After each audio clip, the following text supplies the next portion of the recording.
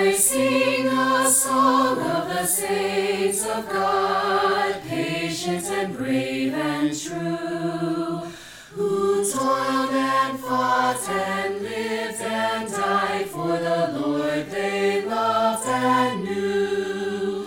And one was a doctor, and one was a queen, and one was a shepherdess on the green. They were all of them saints of God, and I mean, God help me to be one too. Hello and welcome to Tea Time Theology. My name is Taylor Wilkie and I'll be your host for this episode. We are joined today by the retired Reverend Jeff Krantz, former rector of Church of the Advent in Westbury, New York, in the Diocese of Long Island. Welcome, Jeff. Thank you. It's good to be with you. First question is, I didn't ask before we were recording, did I pronounce your last name right? Yeah. Okay, and Krantz would you prefer Reverend Jeff? Jeff? Let's go with Jeff. Just Jeff. Okay. We like to ask because you never know. Jeff, as I told you in our correspondence, but just in case one of our listeners is new, our topic for this season is lovingly called Bumper Sticker Bible. This season we will be talking to clergy about religious sayings or quotes that are commonly placed on the bumpers of cars. And we would like to talk to clergy about their meaning, how they relate to Scripture, and generally how they make us feel when we see them while stuck in traffic. Okay. Because like I think I've said it before, but I've seen, in doing some research for this podcast, I've seen some doozies, and especially when you start really looking for them, you will notice them everywhere. Mm-hmm. And there are some pretty nasty ones out there. Yep. But we're not here to talk about the nasty ones today. We are here to talk about your chosen bumper sticker is Read the Holy Bible, and that's a acronym B.I.B.L.E, and in parentheses, basic instructions before leaving Earth. Grown. Yeah. That is one of the more positive bumper stickers I've seen. But obviously you don't feel the same way about it. No. Okay, well, why don't you tell us why you don't feel as though it's such a positive message? Okay. Basic instructions. When I thought about that phrase, it made me think about when my wife and I moved out here to Colorado from North Carolina. And we were moving from a house to an apartment, and I had to get rid of a lot of furniture and refurnish this apartment. One of the things I did was this desk that I'm sitting at was a piece of furniture that I found at a furniture store that I wanted for our office and hobby room. And turns out I had to put it together. And the instruction book for this desk was 20 pages long. 20 pages of pictures and diagrams and words that didn't always make sense. And that's just to put a desk together, not to get life right before you manage to leave Earth. So when I think about the Bible being put in the same category as a bunch of instructions, like that godforsaken booklet I got with this desk, it makes me cringe. I don't like reducing the Bible to instructions. It's so much more than that to me. That's an interesting way to look at it, because I guess until this very moment, I've always thought of the Bible as, obviously there's the Ten Commandments, but basically a do's and don'ts kind of way to live your life. And not like hard and fast rules. I'm talking like, these are just parables and stories, and like use these stories as your moral compass moving forward. And if you generally follow what everyone in the Bible kind of does, or what the good people, the good characters in the Bible do, Yeah. you'll make it out of the end pretty okay. Yeah, I don't think that's, well, I can't say that that wasn't what some of the writers of the books of the Bible had in mind, but I don't think that's what God had in mind when he inspired them to write these books. And I do believe they're inspired, even the unpleasant parts. Doesn't mean they're without error. I don't take them literally the way some folks do, but I do think they're all inspired. And I don't think that's what God had in mind. For me, the book is about relationship. It's about God constantly trying to woo us back into relationship with him. There are all kinds of fits and starts, and yes, sometimes God tells us in the book, look, this is what it looks like to be in healthy relationship with me. But I don't think he's telling us do this in order to be in healthy relationship with me. He's saying, if you're not finding your life working out this way, then you and I need to work on our relationship, because once you know who I am and who you are to me, how precious you are to me, once you get that, this is what your behavior is going to look like. Because you're going to act from a place of generosity. You're going to act from a place of security, and you're not going to want to take from other people. You're not going to want to harm other people, because you know who you are. And so the Bible is almost, well, it's not always, but a lot of it's like a series of love letters from God to us, trying to explain to us who we were really created to be, and how wonderful that is, and how wonderful it still can be if we will step into that. So it's not really instructions. It's maybe it would be kind of like, the cover on a puzzle box. That's not instructions on how to put the puzzle together, but it is a picture of what the puzzle would look like when it's put together right.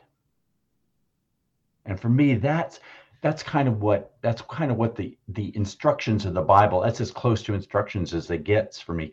Like even the 10 commandments. Okay, let's start with those 10 instructions, right? Most of us think that the 10 commandments start with, thou shalt have no other God before me, right? But actually, the 10 commandments start with, I am the God who brought you out of slavery in Egypt. Therefore, I save first. Everything else is your response to what I do. I want you to understand, this is how precious you are to me. I saved you. I brought you out of Egypt. We as Christians, we look at the cross and say, God says, this is what I've done. Now, this is what living in the light of that truth looks like. Am I making any sense? I don't know. You're frowning. No, I'm not. I'm pondering. And it's not in confusion. It's in a, I've never really thought about the Bible in this way before. In my spiritual life, full disclosure, all the listeners know this about me. I'm not a born and bred Episcopalian. Mm-hmm. I was born and raised in the Roman Catholic Church. They don't have such a good look right now. Let's just say that. Okay. So I've always kind of took away that, like you said, these aren't hard and fast rules. They're just guidelines. Mm-hmm. I think is kind of what you're getting at. Well, again, And if I'm wrong, please feel free to. Well, I don't think you're wrong. I think it's just I have a slightly different take on it. Okay. But I think it's significant slight, if there is such a thing. When you're tuning a guitar, I don't know, do you play any instruments? I do not. Okay. Well, when you're tuning a guitar, you can play two notes. You put your finger on one fret, and then these two strings should sound the same. And you listen for something that's called a beat in there. If it's out of tune, the two strings, like if one's vibrating at 440 and the other's vibrating at 445, you're going to hear 5 beats per second coming out of those two strings, kind of like a vibrato. It's going to when the two strings play together. So it's an indication that things are off. For me, commandments in the Bible, that is instructions in the Bible, are kind of like those beats. They're a sign that something's off. For us as Christians, especially, the key is relationship. And how is your relationship with God doing? And all the stuff that Paul says, he's not telling you what to do. He's telling you what it ought to look like if you're getting the foundation right. But if the foundation isn't right, all the instructions in the world aren't going to build a solid house. So if the house is leaning, it's not about going back and hammering it together better. You got to go back and look at the foundation and get the foundation right, which is that relationship that God wants to have with us. Jesus came to me to inaugurate his Father's kingdom. That is to say, everything that we need to live in the kingdom of God is already here. And a lot of his teaching was about the kingdom. He went out and he preached the kingdom. The kingdom of God is among you. The kingdom of God is here. And then he showed people what living in the kingdom looks like. And yes, there are things for us to try to do, but that doesn't bring us into the kingdom. That helps us recognize whether or not we've really accepted that we're already there. Because if I believe that if somebody really lives into the truth of what God has done for them in Jesus Christ, all that other stuff just follows. It's so easy to love your neighbor. It's so easy to forgive when you feel forgiven. It's so easy to love when you feel loved. It's so easy to be generous when you realize how enormously generous God has been with you. So the Bible to me is the story of God continually pouring himself out to try to win us back into that relationship so that we can live happily. Because if everybody understood all those things and responded to all those things, we would look like all those instructions and we would live happily and we would be good to each other. Am I making any sense now? I think so. I think I'm getting it. Okay. I come at the thing so backwards. I know, but no, it's okay. I think that's the scandal of the cross. So that's the scandal of the gospel. Well, and that's the thing, and that's kind of the reason why we're all here, is we're trying to not just better understand. I mean, obviously today we're trying to better understand the Bible. That's the general vibe of this conversation. But we're also here to not just hear, what our priest or deacon or whoever says on Sunday from the pulpit. We're here to hear what others think from outside of our diocese and even outside of our church communities in general. And I think that's an important thing. And I'm happy that you're here to share your point of view with us. Now, another question I had. In our correspondence, you mentioned that you have taught a lot on how to actually read the Bible. As a person who has tried and failed and has still never successfully made it past numbers,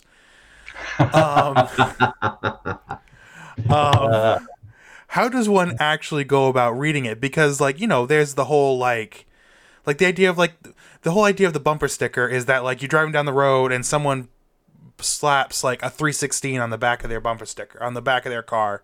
And we're all supposed to Right. know what that means and go about our day living through John 3:16. Right. I don't know what John 3:16 is. Oh, you do too. And I don't know, and as we've talked about, or as we're going to talk about and I think the last episode of the season, it has nothing to do with sports.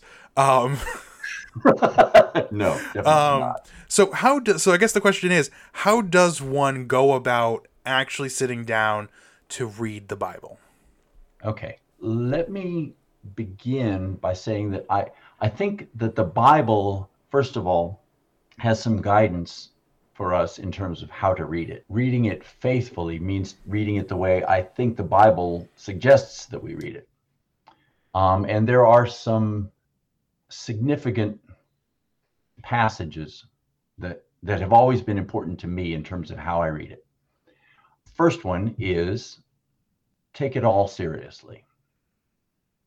The Bible says about itself in 1 Timothy, all scripture is breathed out by God and profitable for teaching, for reproof, for correction, and for training in righteousness.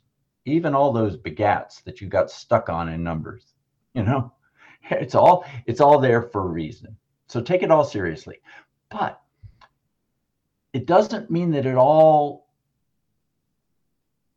is intended for us to understand it at the superficial level. Paul says this about reading the scriptures in 2 Corinthians. He says, since we have such a hope, we are very bold, not like Moses, who had put a veil over his face so that the Israelites might not gaze at the outcome of what was being brought to an end, but their minds were hardened. For to this day, when they read the Old Covenant, that same veil remains unlifted, because only through Christ is it taken away. Yes, to this day, whenever Moses is read, a veil lies over their hearts.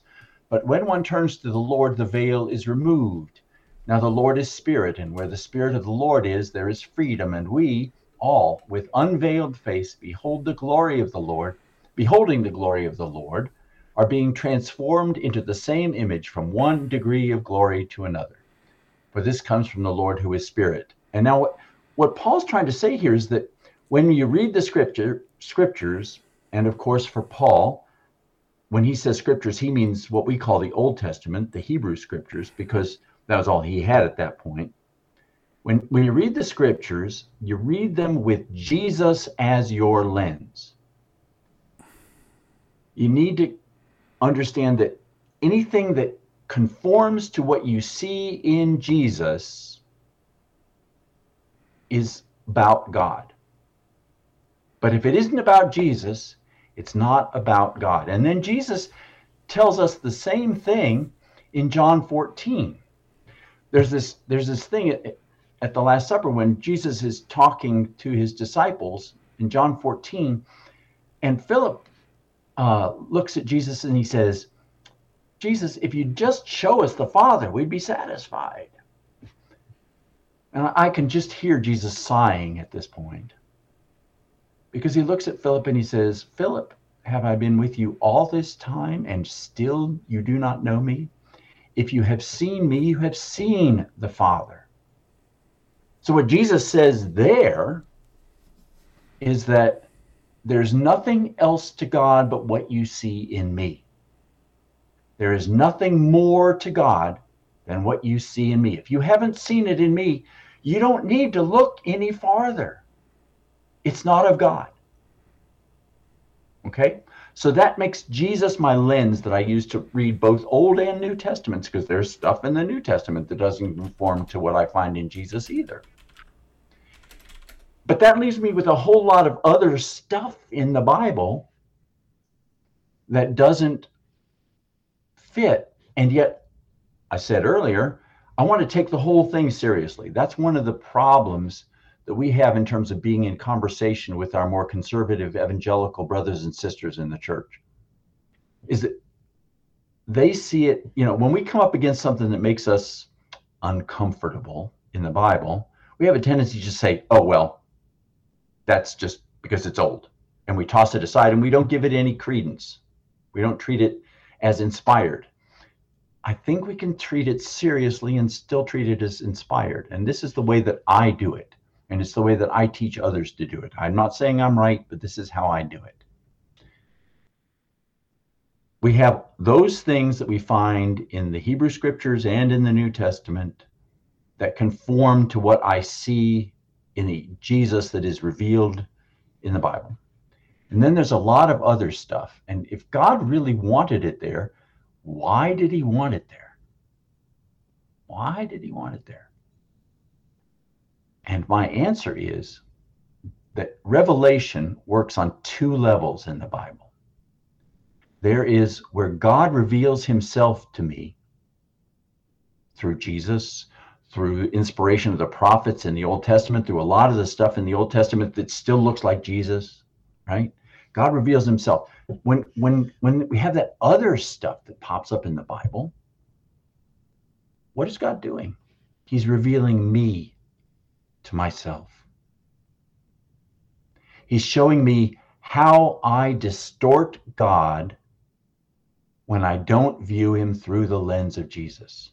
I can make him into a pretty vicious, awful being sometimes. And you know some of those passages. We don't need to go and cite them. But God can come off pretty darn awful when I start remaking him in my image. And he wants me to see what I do to his image when I don't understand who he is as revealed in Jesus. So that everything there is edifying to me, because it's either telling me about who God is or it's telling me about who I can be when I'm not viewing God through the lens of Jesus. So that's my approach to the scriptures. Now, reading the whole Bible, I don't recommend trying to read it front to back. When I recommend I'm trying to teach somebody how to begin reading the Bible, I start them off with John. A lot of people wouldn't do that, but I do, because John is probably the most relationship focused of the Gospels to me. We have the disciple whom Jesus loved. Shorthand for that is the beloved disciple, who's a main character, never named, but he's a main character in that. And there's a lot more love evident between Jesus and the disciples, God and humankind. And I start people there. Read John first. Let Jesus speak to you through John, and then begin to branch out. I also recommend starting with the New Testament, because we want to develop that lens for reading the other books. It's kind of like, have you ever read the Chronicles of Narnia? I have not. I'm a bad nerd. I'm sorry. No, they're wonderful. I grew up reading those. My grandmother gave them to me when I was a boy. I got one for my birthday and one for Christmas every year until I had the whole series. And I read them over and over again as a boy. And, you know, people argue about what the proper order of reading those books is. I always recommend you start with The Lion, the Witch, and the Wardrobe, the first one that C.S. Lewis wrote. Because that's the one that has the gospel message most clearly announced in it, and you get the best image of who Aslan is, who is the Jesus character, of course, in all these books. In the same way that I recommend, even though chronologically in the order of the books it's the second of the books, I think it's best to read it first before you get to some of the others. And I recommend starting with the New Testament. Then I also recommend reading in small chunks. Don't be so consumed with finishing the whole thing that you read more than you can digest in a sitting, however much that is for you. If you read 2 paragraphs and it catches you up, and your imagination begins to bubble up, and you feel connected to the text, that's enough. Just stop there and stay with that text. There's a way of reading the scriptures that's called Lectio Divina. Have you ever heard of that? No, I have not. Oh, Please okay. explain what that is, because I'm sure a lot of our other listeners haven't either. Well, it's a way of reading a small section of text and allowing God to speak to you from that text. It's been a long time since I have read or taught this particular method, but basically you read it and you allow God to highlight a word, and you meditate on why that word was brought up to you, and so that you're not trying to draw deep meaning out of the text when you're reading. You're listening for God to speak to you through the text, and so you wait for God to highlight a word or a phrase, and then try to tie that into what's going on in your life that He's trying to speak to. It's because it's worked very well. Some churches use a very similar method that's called something like the African approach to scripture, or African way of reading scripture, that they do something very similar. And it's worth looking up. I love the study of scripture. I love to dig deep into it and look into the translations and compare translations and look at the Greek. I wish I could read Hebrew too, but I love to tear it apart, because I feel close to God when I'm really, really digging in His Word. It's hard to explain, but being that intimately engaged with His Word is just, it makes me feel close to Him. So I like doing that, but I have a lot of experience with that, and I don't recommend it as a way of starting. The wonderful thing is that because and at least this is how I believe, because I believe the text is inspired, that God will actually be present to you when you take the time to simply read it and listen for Him to speak from the text. And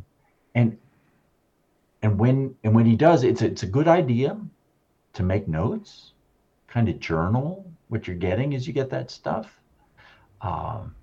It helps you, again, feel connected to it and to draw more from it. I believe that the more seriously you take that when you begin making notes, you'll begin to hear better. So you start with the lens, which is Jesus, right? And so when we're reading the Gospels, we're trying to find that lens. Then as you read other parts of the Bible, you're taking that lens and letting the author of that text, who is the one who inspires the human author, be present to you in those words. And sometimes He'll be present to you saying, this is what I'm like, and this is what you can be like when you and I are in full relationship. And sometimes He'll be saying, and this is what you're like when you're not in full relationship to me. And this is what you make me into when you're not in full relationship to me. And this is the mess you make when you're not in full relationship to me. But it doesn't sound like that instruction book that I had when I had to put this desk together. What I gathered is that if you were going to read the Bible, the best way to do that is, just to summarize, we're going to do a broad summarization right now, is to take it all seriously, is the first thing that you said. And then start reading with John, because it is the most relationship-focused book of the Bible. Well, certainly of the New Testament. For me, it is. Yeah. Read it using Jesus as your lens in a way that see the world as He presents it, not as you interpret it. And see yourself as He sees you. And then Don't try to read the whole thing all at once, cover to cover. Mm-hmm. That's not a recipe for success. And while you're reading, keep a journal of what you're reading and how what you're reading is making you feel and why. Mm-hmm. Great. That works for me. Yeah. Okay. Well, I'm definitely excited to pop open a Bible and like give this whole thing another chance. Okay. That's good. Because as Christians, I think it's important that we all have a working knowledge of the Bible. And for someone in his mid-30s and a lifelong Christian to not have any working knowledge of the Bible, I think that's not a good look on me, especially since I'm hosting a podcast sponsored by the Episcopal Diocese of Rhode Island. But yeah, I think these are all good points. Now, the next question I have for you is, I mean, obviously the topic is basic instructions before leaving Earth. Right. Right. And now, you've kind of said the Bible isn't great as to be used that way. But I would venture to ask you, Father Krantz, what would you say would be your personal instructions, personal basic instructions before leaving Earth? What would you tell someone if they asked you, what should I do or how should I live my life before leaving this plane of existence? Okay. You did warn me this was coming, and I still am struggling with it. I did give you an extra week to prepare. I'm just saying. You did. Yeah, that's right. I guess I thought I was going to be able to avoid this one somehow. Hey, and remember, there are no wrong answers here. I like to say we're lovers, not experts. Right, right. And I look at the cross and know what that says about who you are to God, how utterly irreplaceable you are to God. And let that love for you shape the rest of your decisions. It all comes back to the cross for me. It all comes back to the cross. That God would undergo that in order to be in relationship with me. That's the key for me. That's the one. If there was one thing to take away from the Bible, it would be that. When Jesus talked about being glorified by his Father in John, he meant being lifted up on the cross. That is what makes our God worthy of worship. That's what makes our God worthy to be praised. And it's what makes me want to be a better man. Everything else, I can go back to the Bible and I can and learn from God. Okay, when you get that part, Jeff, what's it going to look like? And I can go back to the Bible and begin to figure out what I want those things to look like. But I have to get that piece first. That God's glory is his mercy on the cross.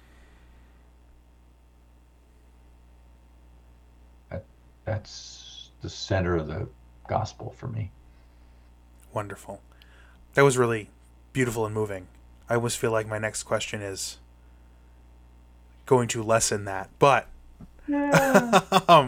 but now let's say you're obviously another part of this is, what do you think it says about a person who puts this type of bumper sticker on the back of their car, and their understanding of being a Christian or of the Bible?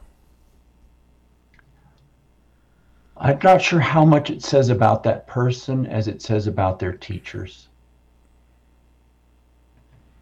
What it tells me is that they haven't had a teacher who has opened the book to them and set their hearts on fire.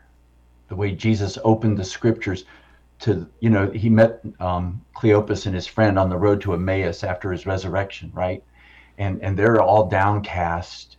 because they don't understand that the cross was God's glory, not his defeat, right? And then he opens the scriptures to them and shows them that everything that happened was scriptural, that it had to happen that way, and that this was God's victory, not his defeat. And then they get to where they're going to stop for the night, and they invite Jesus to come and have dinner with them, and he sits down at table with them, and he breaks the bread, and they recognize him as he breaks the bread, and then he vanishes from their sight, and they look at one another and said, did our hearts not burn within us as he opened to us the scriptures on the road? And when I see that on the back of somebody's car, I think, Father, I am so sorry that nobody ever opened the scriptures to them the way that they should have been. They don't know your glory. They don't know your beauty. They don't know the gorgeous text that they have in front of them. And so I feel bad for them. And if there's anybody that I get upset with, it's their teachers, not them. I mean, who's gonna teach us to dig for treasure if nobody tells us there's treasure to be had? Does that make any sense? I mean, when somebody's willing to take a book like the Bible and make it into a bunch of IKEA instructions, it's because nobody's taught them that there's treasure in there. And that treasure is this incredible relationship that you can have with God. But they haven't been taught. Nobody taught them to look for it. So why would they? Why would they? I feel bad. See, and I was worried that question was going to be a dumb one and it was going to not be as great, but that was a great answer. I hate to say it, but big chunks of the church have treated the Bible like an instruction manual for centuries. And I don't blame people for getting sucked into that. It's what they grew up with. Well, Jeff, that's our time together. Okay. What a great note to end it on. Now, usually we ask our clergy, if someone wanted to hear you preach on a Sunday, where should they go? But we can't ask you that because you're retired. Right. I preach about twice a year. Yeah. If someone wanted to reach out to you and ask more questions or get some more information, how would they do that? Well, I do have a website that I created in retirement. I still write Bible studies every week on the lectionary. And if you want to see more about how I approach the Bible or talk with me about it or be in touch with me, the way to do that, you're certainly welcome to email me. My email is jhkrantz@gmail.com. But I have the website, and it's called The Vicar's Keep. And it's got stuff that I've written over the course of 25 years in ministry. And if you go to Vicar's Keep, you can see my weekly Bible studies, which are called Divergence on the Lectionary.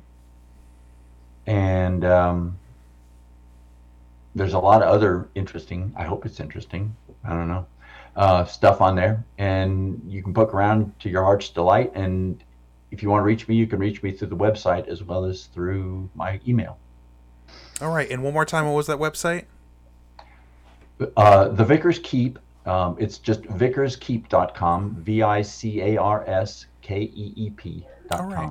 And all that information should be in the show notes if I or Ivy have done our jobs.